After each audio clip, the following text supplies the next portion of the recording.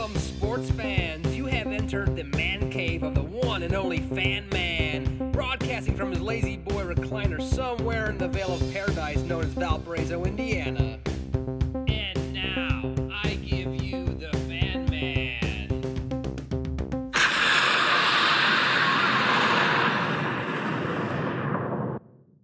Hey, sports fans, welcome to the Fan Man Podcast. You can catch the Fan Man Podcast on Spotify, Apple Podcasts, Google Podcasts, and most other platforms. In this episode, we are going to talk about the NBA Draft, which happened last Thursday night. And a lot of interesting things happened that night in the draft. And we'll go through each draft pick, talk a little bit about them, because we are big college basketball fans. And when I say we, I mean myself, the Fan Man here, and Chad Lincoln. How you doing, Chad? Doing great, Bill. How are you doing? Pretty good. I mean, today we're going to go reach back just a little bit to the NCAA podcast that we did, huh? A little bit. Little bit, right? But not as many college guys. We had some interesting picks overseas, and we had some other leagues involved, huh? Yeah, we did. It'd be interesting to see how your thoughts are on some of the picks that were made that were not from traditional places. Right.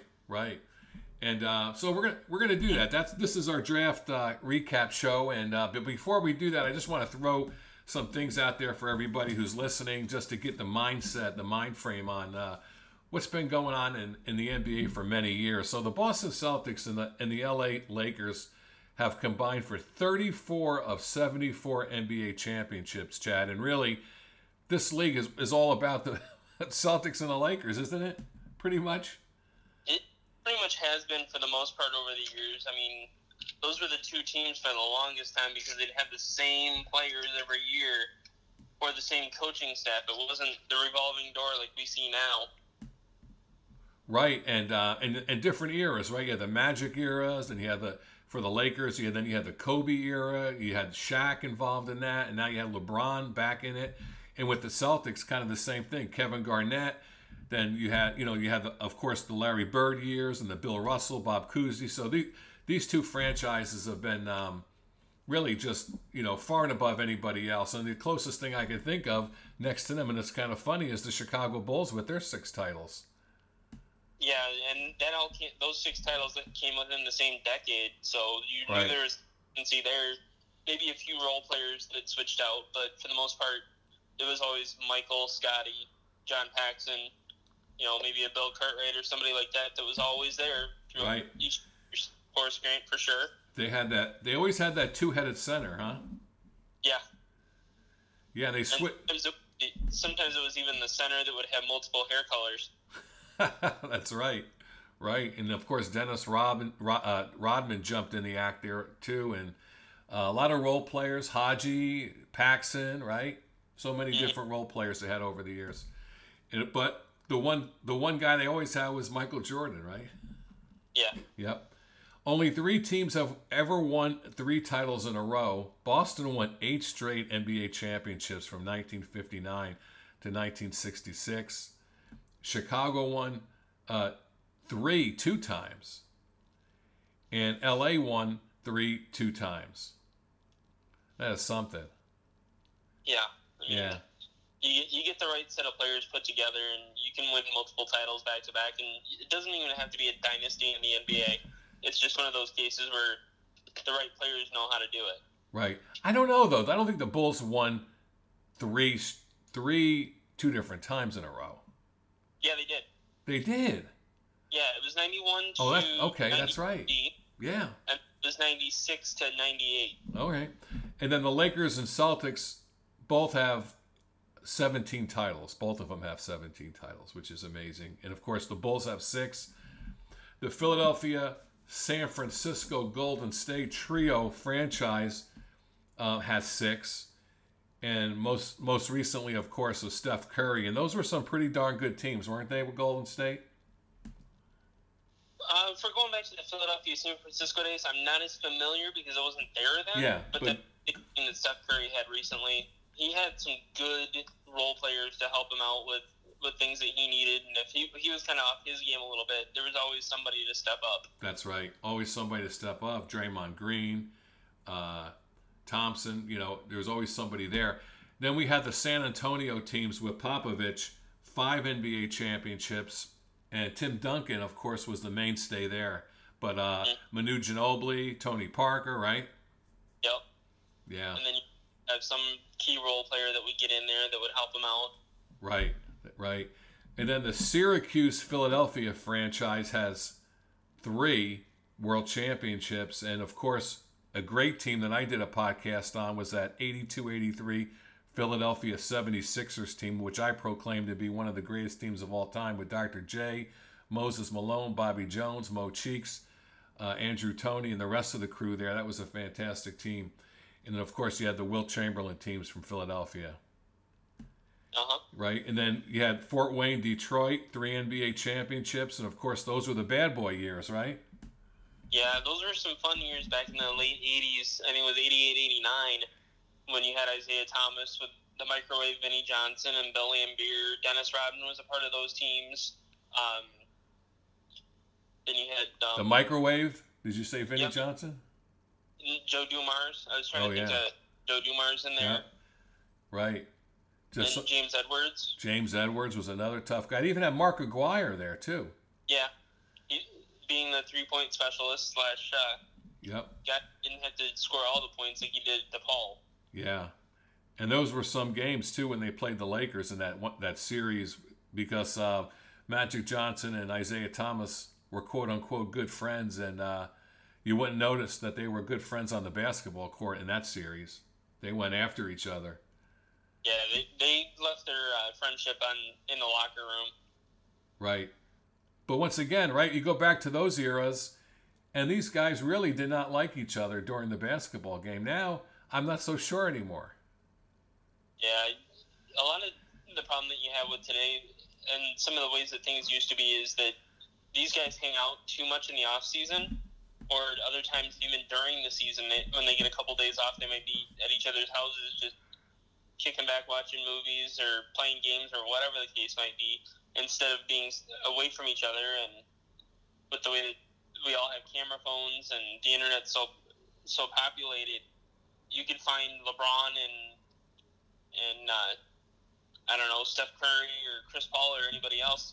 They're all at one of the fancy restaurants having steak dinners together. Yeah. It's like, wait, you guys are playing against each other tomorrow night. What are you doing having dinner tonight? Right. Just completely different than we've ever seen, right? And then you had the Miami Heat with 3 world championships, and that was part of the whole forum shopping pretty much, right? Except the one, well, they won, yeah, well, they had the one with Pat Riley, and then they had the forum shopping. Yeah. Once LeBron got there, it was basically, okay, what are you going to buy me to win this title? Right. And he's still in the mix now because the Lakers just picked up Russell Westbrook. Mm-hmm. So now it's LeBron James, AD, and Russell Westbrook. And oh, by the way, do you think Chris Paul's going to go there too now to keep it going? It's quite possible. I mean, the Lakers don't do anything they can to win titles anymore. Right. And LeBron's got to have his playmates. Mm-hmm. Right. Houston Rockets have won 2. Akeem Olajuwon was the mainstay there, huh? He was tough. And boy, he really outplayed Patrick Ewing in some of those playoff games there when the Knicks were trying to knock off the Rockets, but the Rockets won the championships and the Knicks did not. The Knicks in that one series came very close. They had a John Starks 3-pointer, and they were up 3-2. It was Game 6, and John Starks missed a buzzer beater basically. And if he would have made that, the Knicks would have won the NBA championship. But Game 7 went back, and the Rockets won that one with Akeem, and he was a great center. Yeah, and those were those. I believe they won both of their titles in the 2 years the Bulls didn't. Mm-hmm. Yeah. In their run there, because that was when Michael Jordan decided, well, I'm going to go play baseball for a while. Yeah, yeah. Houston squeaked in there, because of the Bulls, and the Celtics weren't up to snuff at that particular couple of years there. So Houston took advantage of that, and then you had the New York Knicks 2 championships. You had the one in 1969-70 with Willis Reed and Walt Frazier, and then you had the one in 73 with Frazier and Reed, but again, Errol Monroe was on that that 73 World Championship team. So those were some great teams. And the Milwaukee Bucks had two, one with Lou Alcindor, and then, of course, now with Giannis. Mm-hmm. And a lot of people that are going to say, wait a minute, Lou Alcindor, don't you mean Kareem Abdul-Jabbar? Yeah. No, Lou Alcindor. because he wasn't Kareem yet. He was still Lou Alcindor back in those days. So That's right. They still had a good team in that 1971 season, and I believe they were playing in the Mecca at that point, which is now where the University of Milwaukee Panthers Oh, okay. Yeah. play their games at. Is at the old Mecca. They just call it now the Panther Arena or whatever the case might be. Yep. So this is just more of a college facility now. Yep. And a great player on that team with Lou Alcindor was Bobby Dandridge. He was an important guy on that team. So that was a pretty good team there. And so those are some of the teams that have multiple championships. There's a whole slew of teams that have one championship, and there's some teams that don't have any championships, but we're not going to embarrass them tonight, are we? Nah, we don't need to. I think they do it well enough on their own. Yeah, Sacramento. You know who we're talking about. So before Dark town for nothing. Right. So if you're listening, hey, we're going to get to the draft, okay? But before we get to the draft, I thought we'd take a look back. It's always nice to look at the past before discussing the future. You find that to be the case, Chad, sometimes? It does, especially with what we're going to be looking at here, because it's like, whoa, that was them? Yeah, that was then. So what was then? We're going to take a quick look here at the 2011 draft, which was 10 years ago. And we'll see, we'll talk about that. And we'll see, hey, are these guys that are in this draft, are they going to ever rise to the level of some of these guys, right? So the number one pick back in 2011 was Kyrie Irving for the Cleveland Cavaliers out of Duke, right? He didn't have a long, he was a freshman at Duke and he got hurt, so didn't have a huge resume at Duke, but of course he's turned into be a great NBA player and worthy of that number one pick, right? Yeah, he's one of the more number one picks recently in some of the drafts that really lived up to the level of what the number one should be in terms of how he changes the game or how he changes the teams that he's on to be better than what they were, which is why they have the number one pick in the first place. Is because they had a crappy season the year before, and now a couple of years down the road, he's developed himself into being one of the top guys that they can use to develop into playoff teams or win some championships. And he's since moved on from Cleveland, but he's doing the things that were expected of him in his career. Right. Hard to believe he's been in the league for 10 years. Time flies, huh? I know. Yeah. Almost some of them on this list. Right. Third pick in the draft went to Utah, Enes Kanter. Don't sleep on Enes Kanter, really, right? I mean, he's been in the league now 10 years, and he's a productive guy. Now, I don't know if he's worthy of a third pick, but he's somewhat of a productive NBA player. Yeah, he fits a role that some NBA teams really definitely needed in terms of he's big on the inside and he can just do the things that he needs to do to help open up somebody else around the perimeter or anywhere else to get open. They can just hand him the ball, he'll be able to know where they're at. Right. And then let's go down to number 9, and this was a miss for a lot of teams here. And we're talking about Kemba Walker, was the 9th pick going into Charlotte. The Bobcats. Yeah, the Bobcats from UConn. Kemba Walker's had a solid NBA career, and picked right above him was Brandon Knight of Kentucky. But Kemba Walker at 9 has been a solid player for 10 years in the NBA. Yeah, he was one of those that wasn't very well used at UConn, except for certain clutch points. But he got to the NBA, and it became his playground to be able to do the things he's done throughout his career, and he's been fun to watch. Right. Been fun to watch. At number 11, another pretty good solid pick here, Klay Thompson from Washington State for Golden State. And he's been, was critical in those championships for Golden State. Yeah, if there was a situation where you couldn't get the ball to Steph Curry, it was like Klay Thompson's open, get it to him, we'll be fine. Right. And he made sure that his role was filled. Right. Another pick at 14 from Houston, Marcus Morris from Kansas, and his twin brother was picked right ahead of him. But Marcus Morris, pretty good NBA career, 10 years out of Kansas, and this guy, he's solid. He can rebound and he can shoot a little bit too. Mm-hmm. That was one of the big things that when he was at Kansas, he was known for was his shooting ability, and his brother was more the guy that would be behind the scenes doing more of the rebounding stuff to help get Marcus the shots. Right, right. And drum roll here on number 15, and it's kind of funny where he was picked. So I don't know. I guess he's overachieved. We're talking about Kawhi Leonard was the 15th pick in the 2011 draft from the Indiana Pacers, playing, of course, in college for San Diego State, the Aztecs. But guys, one of the best players in the league, right? Yeah, he really came on later in his career, later in that 10 years, especially when he was on some championship quality teams.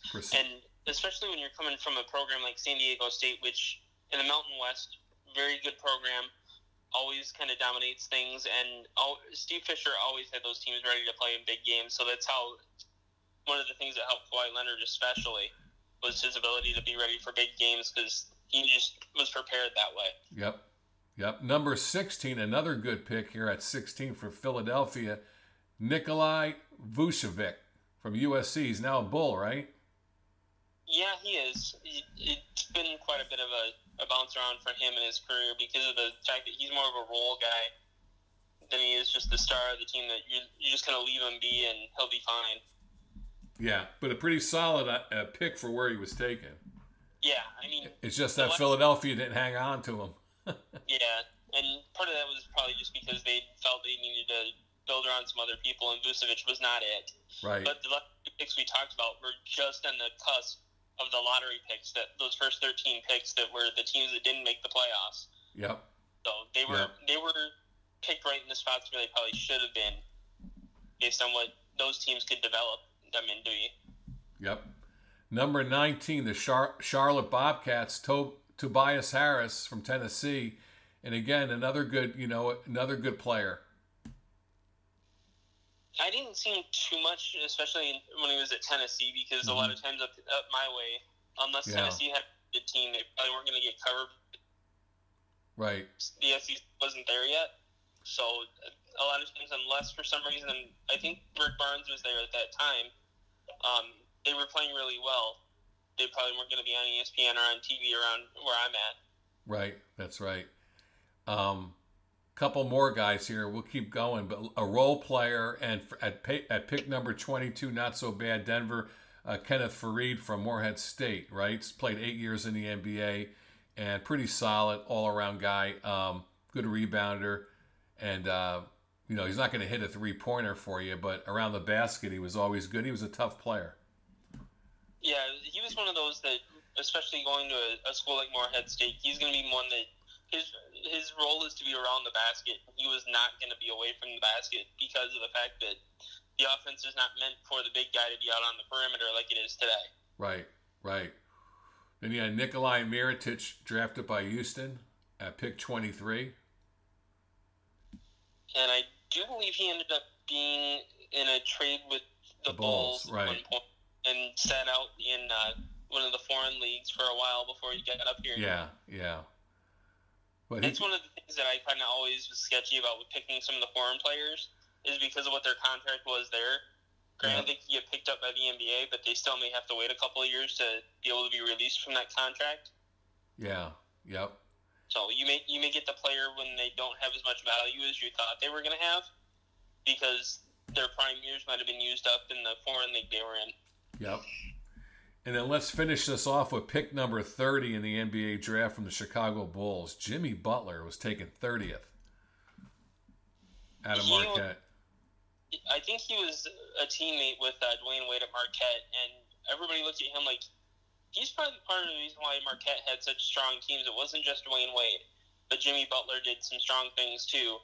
And then he got to Chicago, and he wasn't always on Tom Thibodeau's best list. Right. And then it ends up playing for Thibodeau later on when he gets sent to Minnesota. Yep. And then, like any draft, there was some busts. You had a number 2 pick in the draft from Minnesota was Derek Williams from Arizona in college. Didn't do anything, really. Yeah. He was one of those that I think Minnesota just picked him because it needed to pick. But this guy might be the one that there was just nothing around him to help make him strong enough to be a good pick. Right. Number 6, another bust from the Washington Wizards. Yeah. Jan Vesley. Yeah, Jan Vesley was one of those. Oh, Jan. Okay, you got it. Yeah, they took him from one of the foreign countries, Yeah. and I think when he came in, he was just. The video didn't really prove what they thought, and they just kind of picked him on a whim. So. Right. And right after that pick was Sacramento's pick of Bismack Biyombo. Yeah, one of those names that I think David Stern was like, what name did I really just say? Bismack Biyombo. I got it, yeah. This is one of those that probably would have made Adam Silver smirk when he had to say it. But it was just one of those guys that it's like, great that he was tall, that he might have had a body, but he was just underdeveloped. Right. And then good old Jimmer Fredette, drafted number 10 by Milwaukee out of BYU. I think this guy is still falling in Utah on this one, because all you ever saw him do in college was shoot threes and be able to do it without a problem, because the conference at BYU was a men. Everybody else didn't know how to defend him or just weren't fast enough to defend him. He got to the NBA, and it just was not his league. He couldn't shoot as freely or as easily as he did at BYU. Right, and you know what? When I saw Jimmer Fredette pick number 10 in the 2011 draft, I started thinking about Corey Kispert. Yeah, I can agree with that. Is he going to be the new Jimmer Fredette? That's possible. Yeah, well, we'll talk about that. So I think we're ready. I think we're ready to go, Chad, for our picks here. The NBA draft, right? We're going to go right down from one all the way down to. You want to make a quick note though on Enes Kanter? Yeah. He was one of those that he was kind of a tweener. He was initially supposed to go to Kentucky and play for Calipari, but there were some issues with his grades or some kind of transcripts or something from the country he was coming from that the NCAA was like, well, we can't really put him in because we just don't know. So that was one of those. Probably would have been one and done types for Calipari at Kentucky.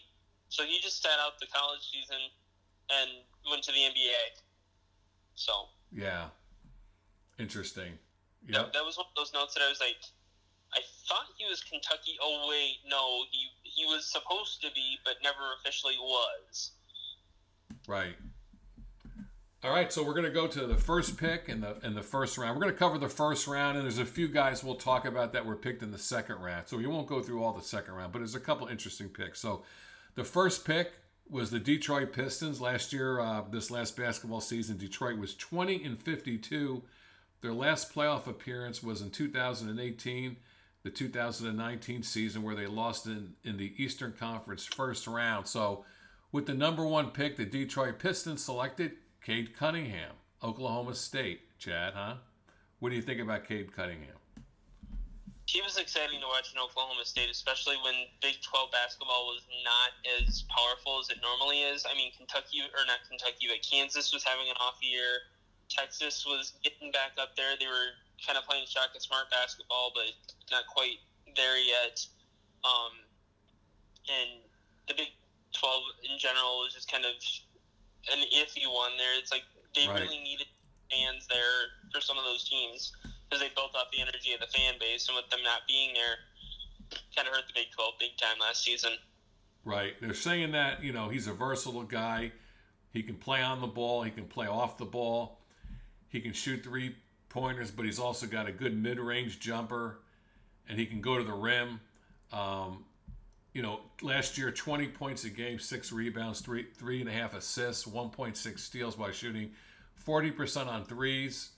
They say he's a vocal leader and relinquishes the big moment, or relishes, I should say, the big moment in close games. I didn't love what he did. I can't say I was that impressed, though, in his performance in the NCAA tournament.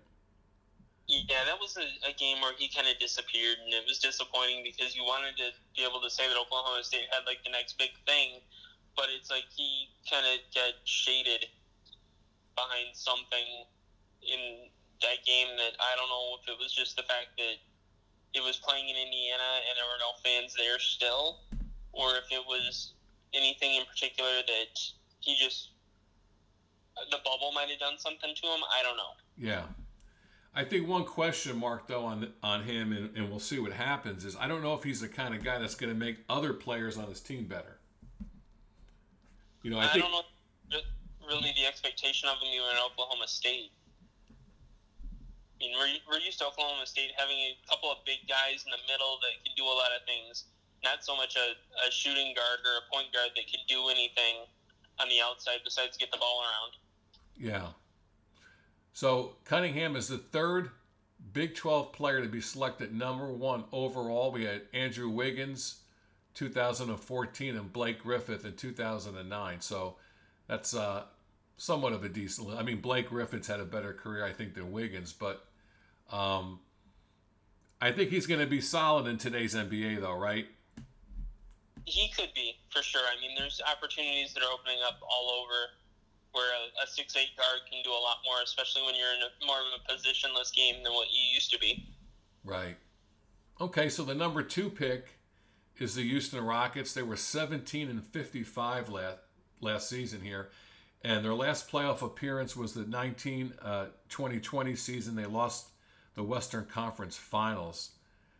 Houston, of course, that's James Harden, who can never win anything, huh? Well, because James Harden thinks he's the only thing on the team. Right. So, all right, Chad. So who did the Houston Rockets select? They went with an interesting pick, in my opinion, and went with somebody who didn't go to college at all in Jalen Green. He was from the NBA G League, or the Gatorade League, as they call it, and played for a team called the G League Ignite, which we'll hear a lot more players from that team later on as we go. But it seemed like that team was put together for those NBA players that, well, I shouldn't say NBA players, but those high school players that they could have gone to college but chose not to because the way the rules are is they have to be 1 year out of high school. So it's like, well, the G League isn't exactly the NBA, so can I try going there? And they said, okay, we'll give it a try. They put together a team, called it the G League Ignite, basically a team owned by the NBA that would play the other NBA minor leaguers, so to speak. And so from this one, the Houston Rockets picked Jalen Green, who believes playing against G League players in an NBA environment will prepare him significantly for the NBA. I'm thinking probably not, though, because a lot of NBA, those guys, they had a year or so in the NBA and they just didn't pan out, but they're still strong enough to want to play. So they can help with the physicality and aggressiveness. They're just not quite the NBA talent they thought they were. And hopefully, as the note here says, that he'll improve his consistency as a shooter and ball handler, because now he's around some people that will actually put some pressure on him to be better compared to what he had at the G League level, where it's like they're all just basically guys. Right. Yep. Well, I mean, of course, he plays in the G League, doesn't attend college, and that's anymore. I'm not so worried about that. But you see the number 2 pick. They talk about him being physical, he's being aggressive, but needs to improve as a shooter, and that concerns me when you're picking a guy number 2. I mean, I like a number 2 pick should be a guy, in my opinion, that can put the ball in the basket. That would definitely make sense, but I think the way that today's NBA is compared to how it was when you were growing up or when I was growing up, not everybody that's coming in is a definitive starter, as the top 5 picks should be. They should be a starter from day one and play all 82 games without question. But the way some of these players are, it's like you're taking that risk on the money side of it more than you are on the ability side, because with the rookie salary cap as well, nobody's making more than the other in the first round. For the most part, it's guaranteed at least $3 million a year. So you could pick an undersized guy number 2, and it's not going to be any different than picking a 7-footer number 4 or number 5 that needs a couple of years maybe at the G League to just kind of get his body into check. Yep. Jalen Green is just the 7th player selected by the Rockets with a top 2 pick in their draft history. 5 of the previous 6 went on to be inducted into the Hall of Fame. And listen to this, right? 2002, you had Yao Ming. 1984, Hakeem Olajuwon. 1983, Ralph Sampson. So far, and then you had 1976 John Lucas, 1970 Rudy Tomjanovich, and 1968 Elvin Hayes. So he's in a pretty good class there, Jalen Green. He's got to keep that going. Yeah, he's definitely got a lot to look up to. But I think being that he's 19, 20 years old, he's got the ability to get there. Yep. And going to have plenty of time to be able to do it. I don't think the Rockets are going to be impatient with him. They're going to give him that space to be able to learn and get up to that level of what their expectations are for him. Yep. All right, so let's go to the number 3 pick. And the number 3 pick was the Cleveland Cavaliers last season, 22-50. Last playoff appearance, 2017-18, and lost the NBA Finals. But, with the 3 pick, and this is kind of funny. I know me and you are going to love talking about this guy because we kept talking about him all during the NCAA tournament. Some good things, some bad things necessarily. Where I know we're a little leery of a few things with him, but we're talking about the number 3 pick, Evan Mobley from Southern California, USC, right? 7-footer who can play in the post with a soft touch at the rim and step outside and shoot a 3. Now that's what the scouts are saying. He can step outside and shoot a 3. I'm not so convinced of that. Are you? I'm not real convinced either, but I really think that a 7-footer should not be 22 feet away from the basket taking a shot. 15 feet I'm okay with, but 22 is a bit far. Because especially if he misses it, if he's supposed to be the chief rebounder on that, and he's 22 feet away just coming down when the ball's going 3 feet to the right of the rim and he's on the left side, he's never going to get there to get the ball. Right. Then what do you do? Yeah. When the play all torn apart. Yeah. In his one season at USC, averaged 16 points a game, 8.7 rebounds, and 2.9 blocks, and shot 57% from the field and played with his brother there. And his brother was a big help to him. And, I'm sure that gave him some comfort there. But his brother's not going to be with him in the NBA. No, even as he said, it was nice to have his brother there during the COVID year because a lot of times, especially in some of the bigger programs, with the bubble type system they didn't invoke, is basically all these kids would be in the same dorm, but they'd be in rooms that are separated and they'd be alone. So it's like they didn't really have too much opportunity for being able to talk with people or anything. Right. So they kind of be alone with their books and maybe Zooming or Skyping or whatever their teammate down the hall. Yeah. Mobley won the Pac-12 Player of the Year, Freshman of the Year, and Defensive Player of the Year last season, and he was the first to win all 3 in the same season. And, he did everything, in the Pac-10, or Pac-12, I should say, right? Pac-12.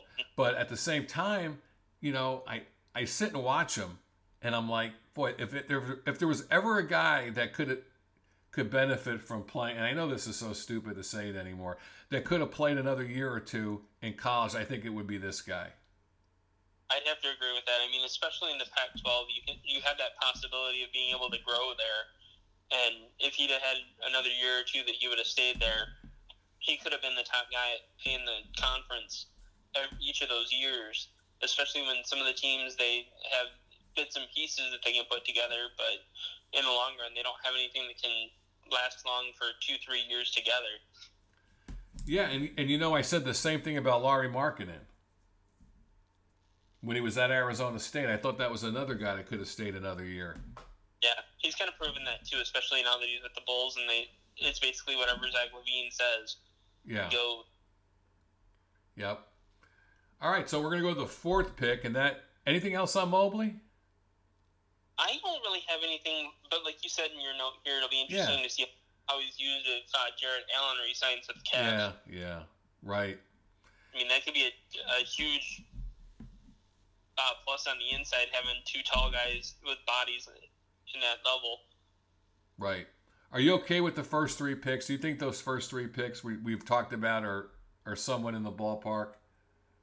I'm honestly okay with them because I think Detroit really needed to make a big splash. They haven't really done anything impressive. Yeah. And especially with having Little Caesars Arena, they need to fill the place somehow. And I think having a guy like Cade Cunningham who can shoot the ball will help them out quite a bit. Right. Yep. All right, so let's go to number 4, and we're talking about the Toronto Raptor. 27 of 45 last season. Last playoff appearance was in the 1920 season where they lost the Eastern Conference semifinals. Toronto, right? So with the 4th pick, the Toronto Raptors select Scotty Barnes, Florida State, and maybe this is where the first surprise happened here. Chad, what do you want to say about our Mr. Scotty Barnes? Let me just say this: is he the second best Scotty to play in the NBA? I'm gonna say the jury's out on that one because I don't really know where he's gonna be on this team right now. Yeah. I mean, he's kind of that stepping stone to kind of be something that, from I think it was Ramona Shelburne said in her coverage on ESPN radio that they were trying to find that piece that could work well with Pascal Siakam, and then Fred VanVleet. There was one other that I forget which name she was saying on that one, but it was a case of just they needed a piece to work with that, and they didn't want it to be somebody too big name that it was going to take away from what Nick Nurse was trying to do with that team. So if they had gone with the person that went next in line or somebody else with a bigger name, it might have impacted what they were trying to do in the next couple of years. Yeah. So Barnes, what concerned me a little bit is that Barnes averaged 10 points a game and shot 27% from the 3-point range, but that's not his game, right? This guy's a versatile defender. They say he's a playmaker, and excels on basically all areas of his game other than scoring. Yeah, I think he's going to be more the type, especially with that team when you got Siakam and VanVleet and other scorers, that he's going to be the guy that they're looking for to get the rebounds. Yeah. To be on the side looking to keep the ball on the offensive side of the court. Right. At Florida State, he was one of 4 ACC freshmen in the last 15 seasons to average at least 10 points a game, 4 rebounds a game, 4 assists per game, joining Cole Anthony, R.J. Barrett, and Dennis Smith Jr. So there he is, Scotty Barnes at number 4. All right, so now we'll move to number 5. The Orlando Magic had the pick. They were 21 and 51 last season. Last playoff appearance was in 2020 season and lost the Eastern Conference first round. And this pick for Orlando, I think, was sort of a no-brainer here, and they selected Jalen Suggs from Gonzaga. What do you think? Yeah, they needed something, and Suggs was probably one of the better shooters in the early part of the round. Yeah. And especially somebody who could also bring the ball down court, which they haven't had a ball handler in a long time. Probably since the days of like Dennis Scott and Nick Anderson being on that team. Right. They had a ball handler. Right. And this is a guy, you really can't judge him by his numbers at Gonzaga, even though they weren't that bad at all. He averaged 14 points, 5 rebounds, 4 assists, nearly 2 steals, and shot 50% from the field last season. But the guy is athletic. He's a football player, right? Basically. Yeah. He's a point guard football player. Yeah. Yeah. And, of course, he's known for that fantastic shot he hit against UCLA in the tournament, huh? Yeah, that was a shot that's going to live almost longer than, say, the Christian Linger or the Bryce Drew shot. Yeah. It took them further into the tournament than what the Bryce Drew shot did for Valpo or what the Christian Linger shot really did for Duke at that time. So. Yep. And what a game that was, too, against UCLA. UCLA did everything in their power to win that game, but they couldn't hold on. Yeah. They had every player possible doing everything that was within their role, and they shut down. Or I shouldn't say they shut down, but they just kind of fell flat at the time needed most. Couple bad possessions at the end hurt him. Yeah, and part of that was Jalen Suggs just saying, I got to take the game under my control. Right. And that's what Orlando's going to see with this guy, especially as a point guard. When he needs to take the game into his control, he'll do it.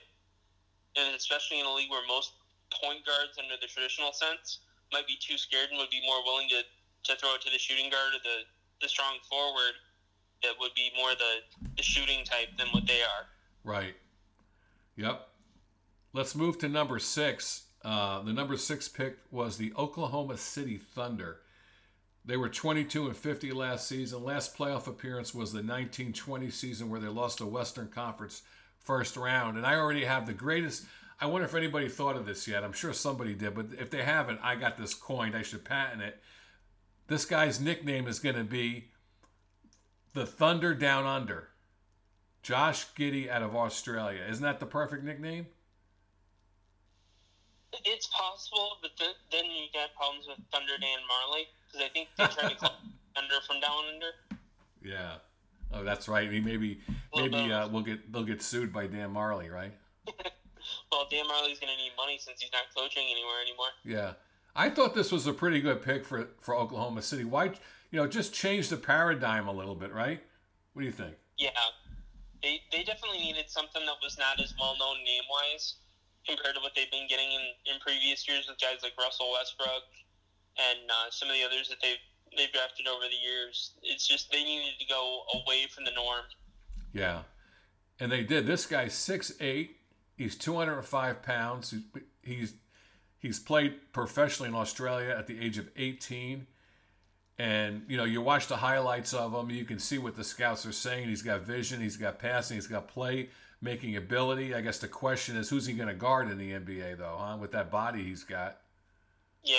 I mean, that's the same kind of question that they had for a certain player that we'll talk about later on. Yeah. That, defense was kind of a question mark on his point as to how you get drafted. Right. But he should bring, he's going to be an interesting guy to look at here. I mean, especially if he starts shooting from long range, if he can do that. Yeah. I mean, they're kind of making it sound like this Josh Giddey is going to be like the second coming of Magic Johnson when he first came into the league, where he could play all 5 positions anytime on the court. Yeah.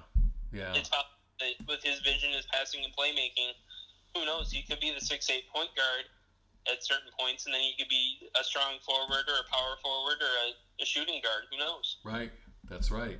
All right, we'll keep it going. We go to number 7, Golden State Warriors. They were 39-33 last year. Last playoff appearance was the 18-19 season. Lost the NBA Finals, Golden State, that year. And with the 7th pick, Jonathan Kuminga, G League Ignite, huh? Yeah, he was another one of those that didn't go to college, but went through the E-League to get his name known. Right. This guy's 6'8", and another guy that really isn't, a fantastic shooter, but he's a rebounder. He's always around the rim, but again, this is in the G League. Yeah, I mean, this is basically a guy that's playing a specific spot, and that's all he's supposed to do compared to what the NBA has become, where it's like you might be 6'8", but you could be bringing the ball down court, you could be playing under the rim, you could be 15 feet away from the basket or on the perimeter, who knows? Yeah. But the other thing that I kind of wonder with him is how many years has he been playing basketball? Because he was born in the Democratic Republic of the Congo, which basically could mean that growing up until about the age of 12 or so, he was playing soccer or some other sport, because basketball was not really something big in that country or in that area. So much like Tim Duncan when he was born in Jamaica, didn't touch a basketball till he was like 12 or 13, played soccer for a long time. And then when he finally touched a basketball, somebody saw him, it was like, this guy could be something. Yep. And brought him to the U.S. to play. Yeah. Well, one thing that concerns me about it, Kuminga, is that he shot under 40% from the field, under 25% from 3, and under 65% from the foul line in the G League, right? So this is a guy that you really can't have on the floor the last 5 minutes of an NBA basketball game. Very true, but it's also the type of guy that's got potential to get better. And the thing that I do wonder, because I'm not as familiar with how the G League handles this kind of thing, is would a Jalen Green or a Jonathan Kuminga be able to stay in the J League or in the G League for a little while until they get ready to be able to come up to the NBA level?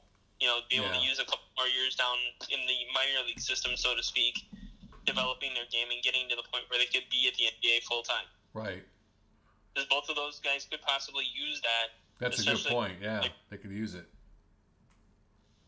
especially if their teams aren't going anywhere. Yeah. Yeah. I don't want to see him bounce back and forth so much, kind of like what we saw with some of the second rounders in the past. Like in my case, having been a Valpo grad, when Alec Peters was drafted by Phoenix, they kind of bounced him up and down, and it kind of, I thought, affected his performance or his ability. And that's why he didn't stay in the NBA very long. Yeah, that's right. So with Jonathan Kuminga and Jalen Reed getting drafted within the first 7 picks, it's the first time the G League has had multiple players drafted in the first round. So this is going to be a theme we're going to keep seeing, I think, in the future drafts here. Don't you think, Chad? I honestly do think that's going to be the stronger thing that's going to happen. I mean, this is coming off the lines of the NCAA allowing players to make money off their likeness and their image from being in video games or on trading cards or whatever the case might be.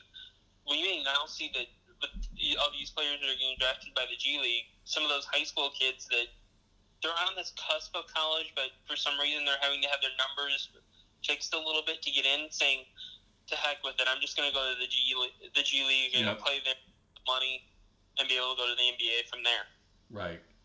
Right, and maybe it'll make the college game better, more competitive, maybe.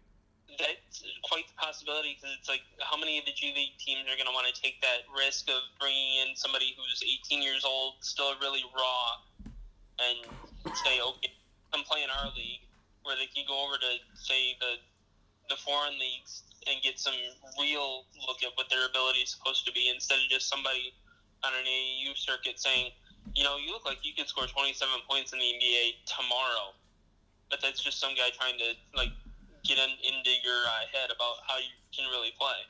Right, that's right. All right, so let's go to the number 8th pick, and that goes to the Orlando Magic, and they're back at it again, huh? And they selected a guy that we all are pretty familiar with since we watch college basketball. We're talking about Franz Wagner from Michigan, right? Yeah, this guy was one of those that you always heard him be talked about, because he's just a big body that could do a lot of good things, especially in the John Beeline system at Michigan.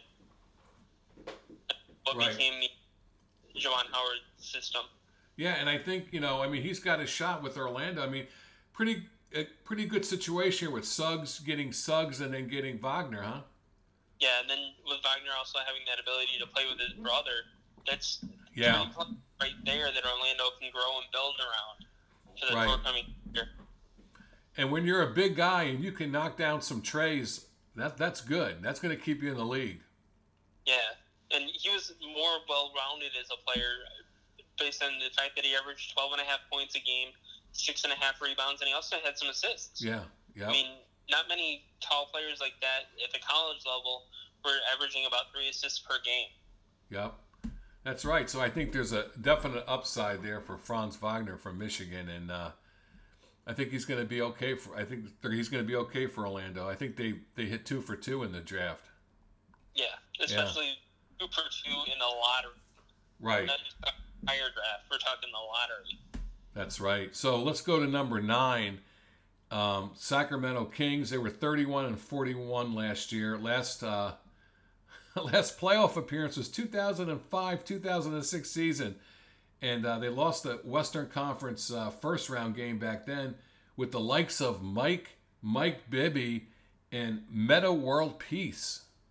It's been a long time.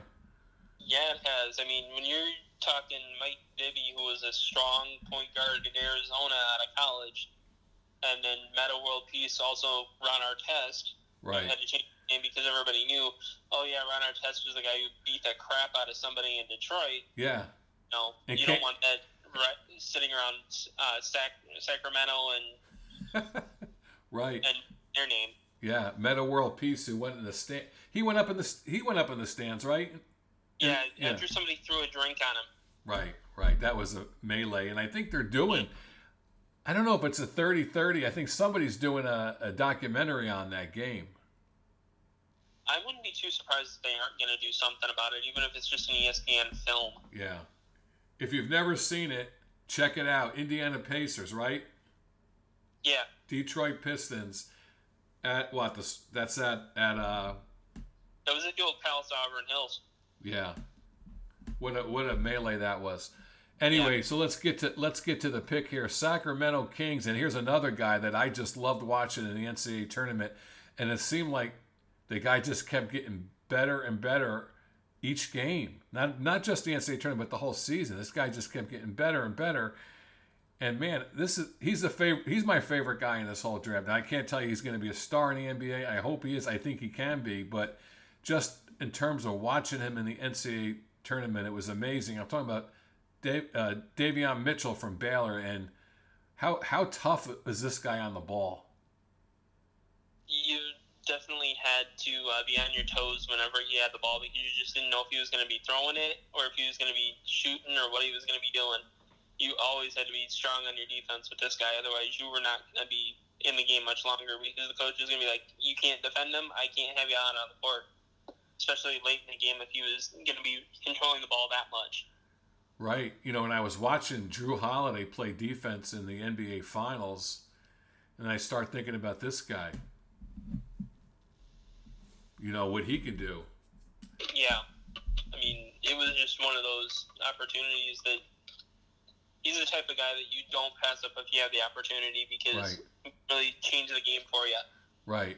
And, you know, and defense never takes a game off, right? And if this guy could continue his hot three-point shooting. Now, earlier when he was at Auburn, he wasn't a great three-point shooter, but he was hitting those threes, and maybe he got so much confidence from some of the other players who were hitting the threes for Baylor. But this guy, when he starts hitting the three and he starts playing defense the way he is, and he's also a very capable passer, and he's really good off. He's got a great first step. So really, if the shot is sinking for this guy, he can basically do everything. Yeah, I mean, when he was at Auburn, he was expected to be the organization there, and Bruce Pearl just could not get into him enough that he needed to settle down and play his game instead of trying to play this game that everybody expected him to be able to play. And then when he got to Baylor, he didn't have to be the only guy on the team to be able to do everything. They had enough weapons on that team that Scott Drew built them for that purpose. Right, and you're talking about speed at the guard position. They got De'Aaron Fox, and now they got Mitchell. Mm-hmm. They're gonna have some good fast break ability with that team. Yeah, yep. Okay, so let's go to number 10, and that's the Memphis Grizzlies. And they got this pick from the New Orleans Pelicans, right? Yeah. Yep. And Memphis 38-34 last season, lost the Western Conference Finals first round this past season, and they went with Zaire Williams out of Stanford. This was that first shocking pick of the draft that everybody's like, what? They took that guy? Yeah. Because it's just like, we don't know enough about him, or he was one of those that it's like, maybe he went too soon. Right. But with it being Memphis, it's like, maybe it was their best fit for the sake that it's Memphis, and not because of the fact that they've had a previous history of playoff ability and such things, but just the fact that how many people really want to go to Memphis. Yeah, really, right. Yeah, I mean, they say he's going to complement the other big guy they got there from Duke, Williams, the other Z. But they're getting no. That's right. He's on Memphis. That's right. They traded him to Memphis. Yeah. I think Memphis got the pick when they had some kind of a deal a couple of years before that. Yeah. With New Orleans. Yep. A lot of times in the NBA, they'll be trading draft picks a couple of years ahead of time. So it's like you'll look and go, oh, they picked this way, somebody else. So it was kind of one of those potential picks later. Right. Well, I think, part of the problem why they thought it was a reach is because he didn't really have a dominant season. And he only had one season at Stanford. Yeah. I mean, Stanford's not one of those places that you're going to probably be playing all 4 years at anymore, because they just don't have the Mike Montgomery style coach that's going to be there all that time. Yeah. Like, gone through a lot of coaches since Mike Montgomery left to go to Golden State back in the day. Right. Yep. So. Okay, so we go to number 11, and by Memphis making that pick, that left the door open for Charlotte Hornets, 33-39 last season. Last playoff appearance was the 15-16 season. They lost the Eastern Conference first round game with Kemba Walker was on that team, and also Michael Kidd Gilchrist from Kentucky and also from New Jersey. But anyway, so So this opened it up for Charlotte. They had a chance to get this guy, and they took him, James Bouknight from Connecticut, right? So that kind of left James Bouknight sitting right there for Charlotte. Yeah, and it's a lot of people are trying to say that Bouknight might be like the next coming of a Michael Jordan type in terms of how he is with the ball as a potential scorer and the ability to fill up the court up and down with his abilities with his first step on a shot or a drive or his first step on defense. Yep. Shot 30. Good. He's going to a team that is owned Michael Jordan, so it's like there's going to be a comparison to that. Right, so he's going to be there with LaMelo Ball. Yeah, so he won't have to necessarily be the ball handler, but right. He could be for sure. That's right. Shot just 32% on threes last season. There hasn't been a lot of fantastic shooters in these first few picks, though, huh? Not really, but I think a lot of the teams were not looking so much at shooting ability as they were big bodies. That's right. Big bodies, that's right. And, it's going to help on defense a little bit when these guys penetrate down the lane to have those big bodies who can get in there and rebound and be disruptive underneath. So James Bouknight goes to Charlotte, right? So now we go to number 12. 12 pick was San Antonio, 33 and 39. Last playoff appearance was the 18-19 season where they lost the Western Conference first round. And they selected Joshua Primo from Alabama. And what do you think of this pick? I'm thinking this is one of if San Antonio was able to, they could store him at the G League for a while and just let him develop. Right. Like he's one of those that should have stayed at Bama, but he wanted to chase the money and knew after that 1 year that's about the only thing he was going to be really darting for was money. Right, because he didn't have the numbers at all. So this one is more of a developmental pick. And we all know that the Crimson Tide had a great season last year, so he was trying to push that envelope, right? Yeah. Yeah. I mean, when you come out of nowhere and win the SEC title and what's normally the conference. Yep. Averaging down year. Right, averaging 8 points a game, and he gets selected 12th in the draft. Looked overmatched defensively and was erratic, the scouts are saying. So we'll see what happens with this pick. This is going to be one of those questionable picks for San Antonio. But you know what? Things work out for San Antonio. Yeah, it usually does. It's also just a matter at this point, too, because Popovich has left in himself to be able to get some of these players to play to their levels. Yep. All right, so we go to number 13th pick. It was the Indiana Pacers. They were 34 and 38 last season. Last playoff appearance was the 19th season when they lost the Eastern Conference. Eastern Conference first round series, and they selected Chris Duarte from Oregon.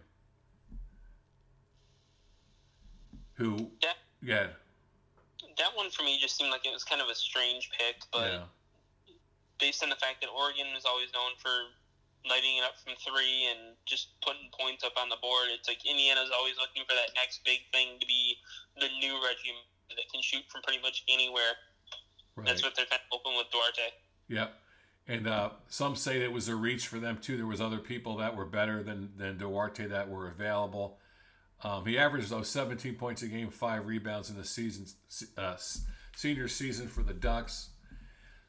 He's 24 years old, but, that's still young, right? So to speak. I mean, but it was also 24 in the sense that he spent 2 years in junior college, so he was developing parts of his game to get himself up to the Division I level or to the NCAA level for basketball. Yep. So he was probably under expectations coming out of high school. So he figured go 2 years at JC and see what I can do. Right. Number 14th went to Golden State Warriors. Again, another pick for the Warriors, and they selected Moses Moody from Arkansas, 6'6" guard. Was a first-team All-SEC player as a freshman for Arkansas last season, and we know that Arkansas had a pretty good year. He averaged 16.5 a game, 16.8 points a game, 5.8 rebounds in 32 games. SEC Freshman of the Year while helping the Razorbacks reach the Elite Eight, and one of the best teams they've had in a long time since Nolan Richardson, right? Yeah, I mean, Arkansas came out of nowhere, but it was also a rather down year for most of the SEC. And when Kentucky's not basically undefeated through most of the SEC season, and Florida's not playing up to their strengths for the most part, and Vanderbilt was kind of on the up and up, and some of the other teams that normally kind of play fodder were all of a sudden being more of a team to watch in the SEC instead of just, they're always going to finish in last place or somewhere closer to the bottom. Yep, yeah. All right, so we go to number 15 pick. It went to the Washington Wizards, Chad, and I'm going to let you take this guy.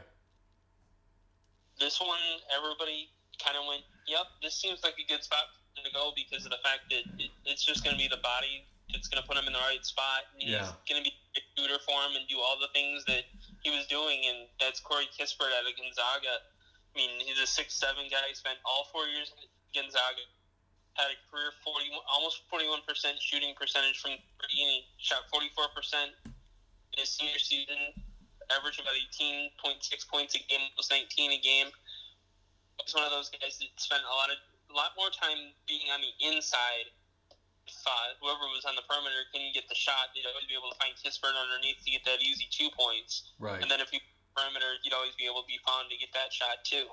Yep. And he's got the quick release that you always want to have, and a guy that's going to be a good, strong shooting forward in the NBA because he can find his open spots. He's not afraid to drive, gets to the rim.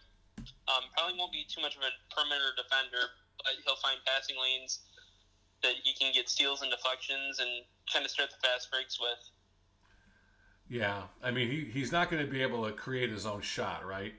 No, he's not that type of guy, but he'll find ways to get to where his shot's going to be, right, or finding other people to take their shots. Kyle Korver, what do you think? Better or worse? Considering Korver was more of a three-point specialist, I'm going to say that Kispert's probably going to be a little better than that. Yeah. Yep. We'll see what he's going to do on the defensive end. And I'll tell you one thing, in college he drove down the lane a couple, he would do that, but I don't think he's going to be able to do that in the NBA. Probably not as much and be able to get the foul calls like he did at Gonzaga, just because of the fact that it was Corey Kispert, it was Gonzaga. Yeah. He was calls just because. Right. It's the games against Pepperdine and Loyola Marymount where he could just drive on the inside and put their top two big men on the bench for most of the game because of foul trouble. Yeah. With Jalen Suggs drafted 5th and Corey Kispert drafted 15th, it marked the first time in Gonzaga history they had two players drafted in the first 15 picks of the same draft in the common draft era since 1966. And didn't know that, but they could have maybe had 3 if Drew Timme would have came out. Quite possibly made the better decision to stay in school. He just has something to work on, and Gonzaga would be the better spot to work on it than being on the bench at the NBA level or in the G League where he's basically playing the semi-pro All-Stars. That's right. And tough break there against Baylor in the NCAA Finals for both of those guys. Played so well during the season, but were just, the first half of that NCAA championship game, Baylor just blitzed them. They hadn't seen a team like Baylor all season, and it showed. No. Okay, so we're halfway done. We'll keep going. 16th pick goes to the Houston Rockets. And they went far away for this pick, didn't they? They sure did. I'd never heard of this guy until I saw him in the best available list prior to when he was picked. Yeah, I think I got his name down, Chad. It's Alperen Şengün from Turkey. It was close. I didn't really hear a good pronunciation of how it was supposed to be during the broadcast. So Alperen Şengün. Yeah. This was a guy that the pick for Houston originally was an Oklahoma City Thunder pick, so it was something that they acquired in a trade. Right. And this is a guy that's playing in the Turkish Pro League, right? Yeah, so he wasn't coming in having never really experienced basketball. He was playing in one of the top Turkish Pro Leagues. Right. So you really can't, 19 points, 8 rebounds, all that stuff. You take it tongue-in-cheek a little bit, don't you? Yeah, I mean, especially with the way that teams might have played defense in Turkey compared to how they play in the NBA or they play in America. It might have been that with his height, he could have dominated the inside, especially when he was shooting 63% from the field. Right. Yep. So we'll see how he does for Houston, and who knows with those guys. It seems like it's feast or famine with foreign players. Yeah, I mean, you're basically kind of going based on what the tape shows, and yeah, as we've seen with some players in the past, when it comes to their foreign tape, it's like, oh, this is playing against some of the crappier teams. Yep. They get to the NBA, and it's like, oh, we picked this guy just based on potential, and he has none. Right. So we're at the 17th pick. It's the New Orleans Pelicans from the Memphis Grizzlies, and they select Trey Murphy, right? The third from Virginia. Yeah. I mean, this was one of those guys that on the team with, remember they won the national championship back in 2019? Yeah. And he had a lot of up and up that he worked with, and he got there really well in the time in Virginia. Right. He averaged only 11 points a game for Virginia, but you know what? Virginia didn't score points, right? Right. I mean, Virginia struggled last year to score any points because they just didn't have shooters. And now that I'm looking at your note here, I'm realizing the fact that Murphy was not on that championship team. He was at Rice before that, so he might have been a grad transfer that moved up. Yeah, 6'9", he has great size for a 3-point shooting wing, but he's got to knock him down, and that's the key thing. And then maybe that opens it up. What I was, for Zion Williamson a little bit, if this guy could hit those shots from outside. Yeah. Or it could be the case that he takes the shot and Williamson can just kind of be under the rim all the time if they're both in at the same time. Yeah. But be the other way around. Yeah, that's true. true. On the inside. Yep. Number 18 goes to Oklahoma City Thunder, and they selected Trey Mann out of Florida. Mann led the Gators with 16 points a game and was the team's second leading rebounder at 5 rebounds a game. Shot 40% from 3, which is good. And this guy may have been underdrafted. That's quite possible, but I think a lot of the other teams were looking at needing something more on the inside. Yeah. And not so much a shooter. Yeah. Yep. Trey Mann is the first player drafted from Florida in the first round since Bradley Beal was taken third overall in 2012. So Florida is back, in the first round with a player here. So we'll keep it going. We're at number 19, Charlotte Hornets from the New York Knicks. And they select Kai Jones from Texas. They drafted him as a potential scorer. But he averaged almost a block a game in just 22.9 minutes per game. Jones shot 58% from the field, including 38% from three-pointers. So pretty interesting guy. He's got a little bit of an inside game, which is mostly dunks, but he can hit the three, and he can defend. Yeah, he's going to be one of those that, for the Hornets especially, is going to be a developmental pick. He's going to be able to take time to work on his game and get to where he needs to be at the NBA level. They're not expect as much out of him as they will who they selected earlier in the draft with who they have then Boot Knight. They're not going to expect near as much because this one's going to be the type of guy that he's going to be a key piece, but he's not going to be the type that they build the team around right away. Yeah, I could see that. They'll work him in. Number 20, the Atlanta Hawks. The Atlanta Hawks were 41-31 last year, lost the Eastern Conference Finals to the Bucks. They had a great season with Trae Young over there and the rest of the guys. But, they're picking 20 here, and I thought this was a little bit of a reach, right? We've seen some, Duke has a history, so to speak, of having great college players but not so great NBA players. Well, here's a guy that wasn't even such a great college player, Jalen Johnson. I think his big expectation was that he was going to be a big thing for the fans, and with there being no fans at Cameron Indoor, he didn't have anything to really build off of.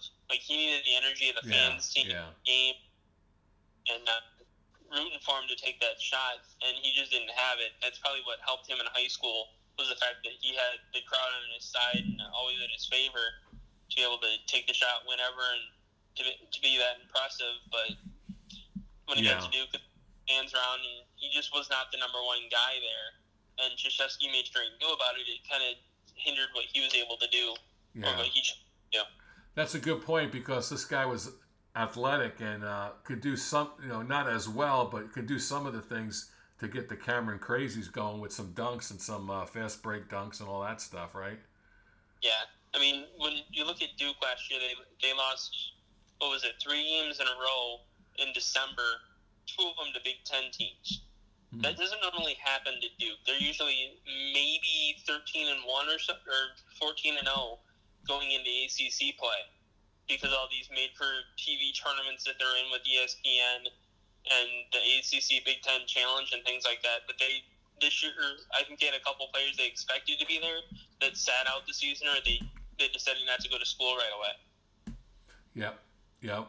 Averaged 11 points in his only season, I believe. Well, let's see. He played just 13 games, and he averaged 11 points a game and 6 rebounds a game. So we'll see. We'll see what happens with Jalen John. I just don't know. I don't know if this guy's even going to make any kind of impact with Atlanta, considering, I don't know, they're pretty set right now in Atlanta. Yeah, that might be one that they choose to store at their G League team for a while and just get him some game action. Because, right. I mean, he played games and only 8 of them were starts. So he doesn't really have a good sample size at college level to really work with. Mm-hmm. Yep. For time. We'll go to the 21st pick. It belonged to the Los Angeles Clippers. Clippers were 47-25 last year, lost the Western Conference Finals this year, and they got their pick from the New York Knicks, and they selected Keon Johnson from Tennessee. And they say the guy's a great athlete. They say he can get to the rim, he can finish with explosive dunks, but he shoots. He shot 27% from 3, so that's not his game. 11 points a game. So this guy's more of a underneath, under the basket kind of guy on both ends, right?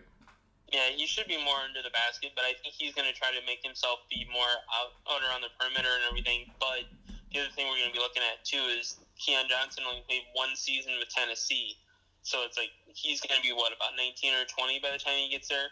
Yeah. Might be a stash at the G League if you can. Otherwise, he's going to be seeing a lot of time coming off the bench for the Clippers, and that might hinder his confidence a bit. But it's just one of those things that he needs to have a good sit-down talk with the coaching staff and say, what's my role supposed to be for this year, so that I can kind of really build into what I'm going to be in the future. Yep. So we go to the number 22 pick, Washington Wizards from the Los Angeles Lakers. And finally, we have a draft pick for John Calipari, Isaiah Jackson from Kentucky. It's very rare that you haven't seen 3 or 4 Kentucky players drafted before this draft, and they get 1. Yeah. But it just shows just what their kind of season was last year. Right. When they only have 1 draft pick in the first round. Maybe John Calipari didn't have a good year recruiting. That, or a lot of it may have also been that some of his players elected not to go to school because they just weren't comfortable with everything COVID related, and just not having that, knowing there wouldn't be a fan base around, and when the season would start, they didn't want to be seeing their development get hindered going into the NBA. Yep. They hindered it themselves in some ways by trying to say that they were better than what they thought. Yeah. They say this guy's got a motor in the open court, very athletic, like a lot of Kentucky players. 25 games he played, 8.6 rebounds. 12th consecutive draft with a Kentucky player taken in the first round. So at least they did have a first round pick. Not as high as most years, but they still had one. I mean, to go 22 picks. Yeah. You get 1 from Kentucky is saying what kind of a year they really had. Yes, I agree. Because usually, if they're having a good year, you'd see 3 go. Yeah, and like their entire recruiting class of the top freshmen would be gone. Yep. Going to the NBA.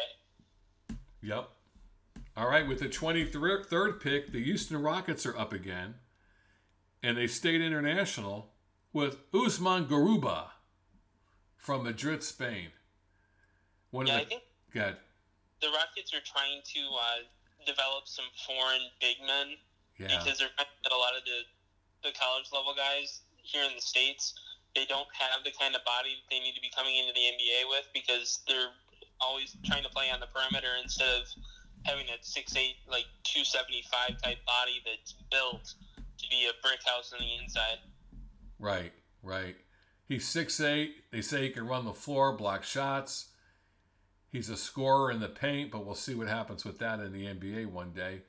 But he's one of the top young players in Spain, and he was named EuroLeague's 2021 Rising Star. So there's Houston, and they come back with the next pick again, right? Mm-hmm. Right. This time, pick 24, Josh Christopher from Arizona State. Last season, they say he underachieved. He played 17 games, averaged 14 points, 4 rebounds in his only season in Tempe with Arizona State. Missed the last 11 games of the season with a back injury he sustained in a February 11th game against Oregon. So there's another pick, but sometimes I don't know. Maybe you trade a couple picks. They had so many. Yeah, I mean, this probably would have been a good one for them to trade, but a lot of the teams were not really looking for anything too exciting in the first round this year because there just wasn't enough of a sample size for some of the guys that some of the teams probably could have traded up to the first round for. Right. That's right. So we go to pick 25. The New York Knicks have the pick from the LA Clippers. The New York Knicks, believe it or not, last year 41-31, lost the Eastern Conference first round matchup in this year's playoffs, but they got into the playoffs. You can't say that about all Knicks teams. But Knicks fans and some of the media weren't happy with this pick. Quentin Grimes from Houston. Although, Houston was all those guys on Houston can play defense last season, though, huh? Yeah, they definitely could, but I think they were Conference USA, American Athletic Conference, and that conference is still kind of up in the air as to what they really are. They haven't really found their defined idea of what they're supposed to be. Right. Yep, the Knicks wanted but they wanted a guy that can score, so he averaged 17 points a game. He likes to shoot the three, and he shot it well last season, and he can defend, right? So the Knicks think they have someone here, but we'll see. Yeah, a lot of people thought that he was limited last year based on what he had coming out of high school, but in a system like what he was with in Calvin Sampson, he was going to start out as a role player and build into what he was going to become, not just become what he wanted to be. Yeah. Right. Sampson used the whole team to win games, not just one or two players. Yep. And saw that as Houston kept going in the NCAA tournament last year. Yep, it was definitely a team. Right. Yeah. So he's going to be undersized in a lot of cases, but he's going to develop into what he's going to become. So he knows that his role for a while is going to just be learning the game and taking your shots when you can get them. But eventually you're our guy to hit shots when we need you to.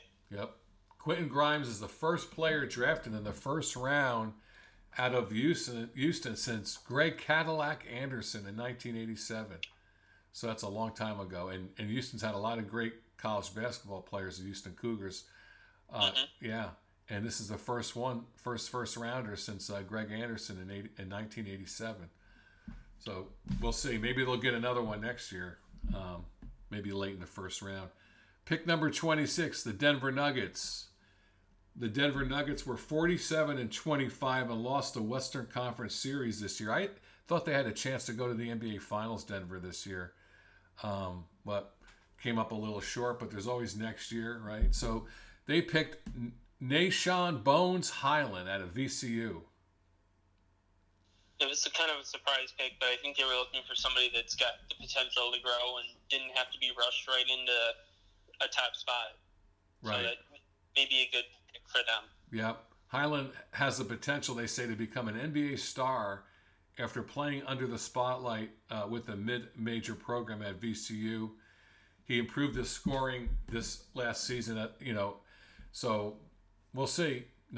Pick number 26. I mean, you could probably dive into the second round and find a couple of guys maybe a little bit more impressive than Bones Highland, but that was Denver's pick. So Denver, maybe they think Denver needed a little bit of a rising star as opposed to just a so-so pick. They're taking a chance with him. Maybe they'll hit pay dirt. Maybe they'll hit gold, right? The Denver Nuggets. That's quite possible. I mean, they may also have been looking at the fact that he bumped himself up about 10 points from one year to the next on average. Yeah. That he's somebody that's a rising star, but somebody that he's going to know that he's going to take time to get to where he's going to be instead of just, I'm expected to be at this level now, but I'll put the work in and I'll get there in a couple of years when you really need me most. Right. All right, so number 27 is the Brooklyn Nets, 48-24 last year, lost the Eastern Conference semis this year, and of course they had James Harden again, right? Yep. Still searching for an NBA championship, James Harden. Everybody's favorite guy to say, oh, he went to that team? Well, we'll see how they pan out. Yeah. Maybe James Harden and Chris Paul have to go to L.A. together. Possible. Then they can have Paul, they can have Harden, they can have LeBron, AD, and Russell Westbrook. And if they can't win with those guys, they'll never win. Well, the other thought is the NBA would have to change the cap there because of the amount of money involved. Yeah, right. Yeah, that would be really something if they had all of those guys and they couldn't win, huh? Yeah, it'd be like the first $200 million or whatever it is roster, and they couldn't win the title. Right. A little bit like the Olympic team. Sort of, yeah. Yeah, we'll see what happens to them. All right, the Brooklyn Nets are picking 27th, and they selected Cam Thomas out of LSU. They say he's a scorer, and he's going to be part of the Brooklyn's rotation off the bench, right? Yeah, Brooklyn's got too many people that need the ball to egos, and so Cam Thomas will probably be one of those guys that he's going to spend the first couple of years just coming off the bench, getting minutes when some of the guys like Durant and whatnot need a breath. Yeah, between Irving, Durant, and Harden, they're going to need 4 basketballs. Yeah, I mean Cam Thomas might be a better choice this year to be Steve Nash's clipboard carrier. Right, that's right. Number 28, Philadelphia 76ers. Last year, 49-23, another disappointing end to their season. Ben Simmons went a little south in that Eastern Conference series, and they went for Jaden Springer out of the University of Tennessee. So another Tennessee guy, huh? Yeah, Tennessee had quite the year last year to work with because of the fact that so much of the SEC was down. Yeah, it was. He led the Volunteers in scoring, 12 points a game, ranked 7th in the SEC in assists, and also defended well. 19 years old, so he has a lot of time to develop, huh?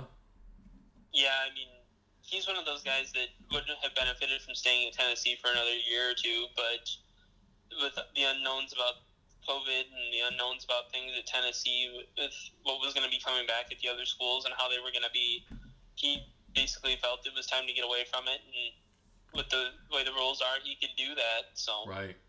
He'll probably see a lot of time at whatever Philadelphia's G League team will be this year, just working on things in his game to get him to improve. Yep. All right, so that takes us to the number 29th pick, and once again it's Brooklyn from the Phoenix Suns, and they selected Day'Ron Sharpe from North Carolina. This is a big guy. He's 6'11", spent only one season with the Tar Heels, 9.7 rebounds in 19 minutes. Strong skill set to work with. He's got good hands, they say, solid passer, and relentless rebounder. So they're making it sound like this guy could do everything, but so I don't know. We'll find out. Maybe there's a lot of upside with him. There's probably going to be some upside, and it would have to be found in the G League first. Otherwise, if he doesn't have it in the NBA, see what his hands are like catching a football and see if the Jets need a tight end. Right. The Jets need something, that's for sure. Yeah. And the last pick, right? We finally got to the last pick, and it was the Utah Jazz, who were 52-20 last year, lost the Western Conference Series this season to the Phoenix Suns. And Houston went and took Santi Aldama from Loyola, not Loyola Chicago, but Loyola, and not Loyola out in the Loyola Marymount back in the what are they in the WCC? West Coast Conference, they're in with Gonzaga and St. Mary's and all them. Right, this is Loyola of Maryland, huh? Yeah, this was one that it came really out of the dark, but I think with it being the 30th pick, and it ended up being one that they traded off. Yeah. He went from the Jazz to the Grizzlies, so as we'll see in the future picks that we're going to talk about with some of the second rounders, Some of these guys were actually picked by other teams and traded to other teams for future picks or for opportunities later in the draft. Yeah, yep. So before, this guy played in Spain's junior national team before he went to Loyola. Yeah, like when we're talking about these traded picks, like Brooklyn didn't actually pick Day'Ron Sharp. The Suns did and traded him to the Nets. So we saw a lot of players late in the round and getting traded other places. So right. So in the second round, so that ends the first round. So we'll talk briefly here about the second round. In the second round, you usually see more college guys taking that. Like the names seem to be somewhat more familiar to the average basketball fan, the average college basketball fan, right? Pretty much. Like they were specific role player schools that stayed long enough to get their name built up, and it's like, well, we should at least give them the respect to pick them. Right. And who do you like here? Is there a name or two that guys that were taken in the second round that you see some upside with? I'm definitely gonna go with like a Jared Butler to Utah. Yeah. Because there's a possibility with that he could really grow there and have a good career. Because Utah doesn't take top names and make the best out of what they have. With that, they take what best players they can find later to use to build. And then you got some like Isaiah Livers from Michigan. He was one that he had a good career at Michigan, but he just was missing a little something to keep him in the first round. Even the same with the Joe Wieskamp from Iowa, who went to San Antonio. In between those two picks I've talked about, he's going to be one that if San Antonio uses him, it'll be in like that role player. Yeah. Or where it's going to do something, or he's going to just kind of kill some minutes for a player that needs a breath or two. The one that I was really surprised by was the Bulls sticking with the Illinois product in Ayo Dosunmu. Yeah. I mean, he's a guy that I kind of wish would have stayed at Illinois one more year just to see what he could have done. Yeah. And kind of kept Kofi Kingston there. Or not Kofi Kingston, Kofi Coburn. Right. The big dude. The big guy, yeah. But had those two stayed, and I'm hearing there's some inner turmoil going on in Illinois with Brad Underwood, so we'll see what happens with that. But if those two had stayed, what Illinois could have been as a power in the Big Ten this coming season. But I think they both kind of realized it's kind of time to move on because the Big Ten's not what it was going to be next year if we stuck around. So we need to get out while the getting out's good. Right. All right, man. Well, that wraps it up, huh? We got through it. The NBA draft that we talked a little bit in the beginning about. We hadn't gotten to yet in terms of a name. Who? Everybody was talking about this particular guy all season long as being one of the top draft picks, but it ended up going number 52 to the Detroit Pistons. Oh, that's right, Luka Garza. Huh? Luka Garza of Iowa, the Naismith winner. He was the big name all season long. Yep. Had an early out in the NCAA tournament, but the biggest problem with why he didn't make it in the first round was he was a defensive liability. He's this big 7-foot body that can score, but he can't stop somebody from getting inside. Yeah, well, that had to be it because he basically, like you said, he was on the cover of all magazines, right, beginning of the year. Yeah, he was everybody's talk about. Yeah. Well, I'm glad you caught that because I did want to talk about Luka Garza and I was surprised. Yeah, they went out early in the NCAA tournament. That certainly didn't help, and that really is a cost. We've seen this before. Some guys need to have, we see guys taken out of the different leagues, and we see guys taken from different countries. But a guy like Luka Garza, I mean, he could have made some hay in the NCAA tournament. He could have got in that first round. Yeah. But when all is said and done, he's probably in the right spot in the second round. Could have gone a little higher if some team wanted to take a risk if his defense was a little better. But based on that defensive inability to stop somebody getting on the inside, and especially when it's a big, strong guy in the NBA, your last much longer. But he'll find a career overseas for sure, I think. Right, he should. Right, with the size he's got too, in the game he has. Yep. And the other one that I'm really interested to see if he makes it out of the second round was to the Philadelphia 76ers, Western Kentucky's Charles Bassey. Oh, this yeah. This guy was huge for Oh, yeah. Bay ranks. I mean, you saw him play a couple times in person when Valpo would play Western Kentucky. Yeah. And he just dominated against us. I mean, listening to Todd Eichow talk about him, it's like this guy, except for the fact that he went to Western Kentucky and that conference is not very strong, just getting drafted, it's just like when Alec Peters got his name called. Yep. He's gonna get his taste, but he's gonna spend a lot more time down in the G League game and just kind of being a role filler down there, and hopefully working his way up to where he's going to be on somebody's roster in the NBA. Yep. Yeah. That's definitely a guy to watch. It's a guy to root for too, though. Yeah. We kind of root for those kind of guys that come from a school like Western Kentucky and to make it in the NBA. So, Chad, it's been a great hour and a half. It was a fun show for sure. I mean, we talked about a lot of things with some of these players that we want to see happen. With some of the teams they're getting onto, and hopefully it'll be something that really kind of gets me back into watching more NBA games than I usually do.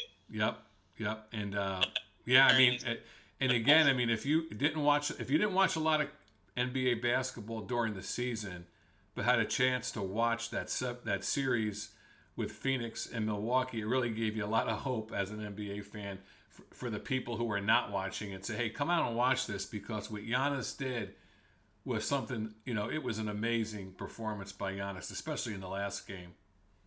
Yeah, I mean, he struggled the first couple of games, but he knew what he needed to do to get back into it and keep his team in it. Otherwise, Phoenix could have run away with that title. Yep, and Devin Booker was amazing, too, to watch.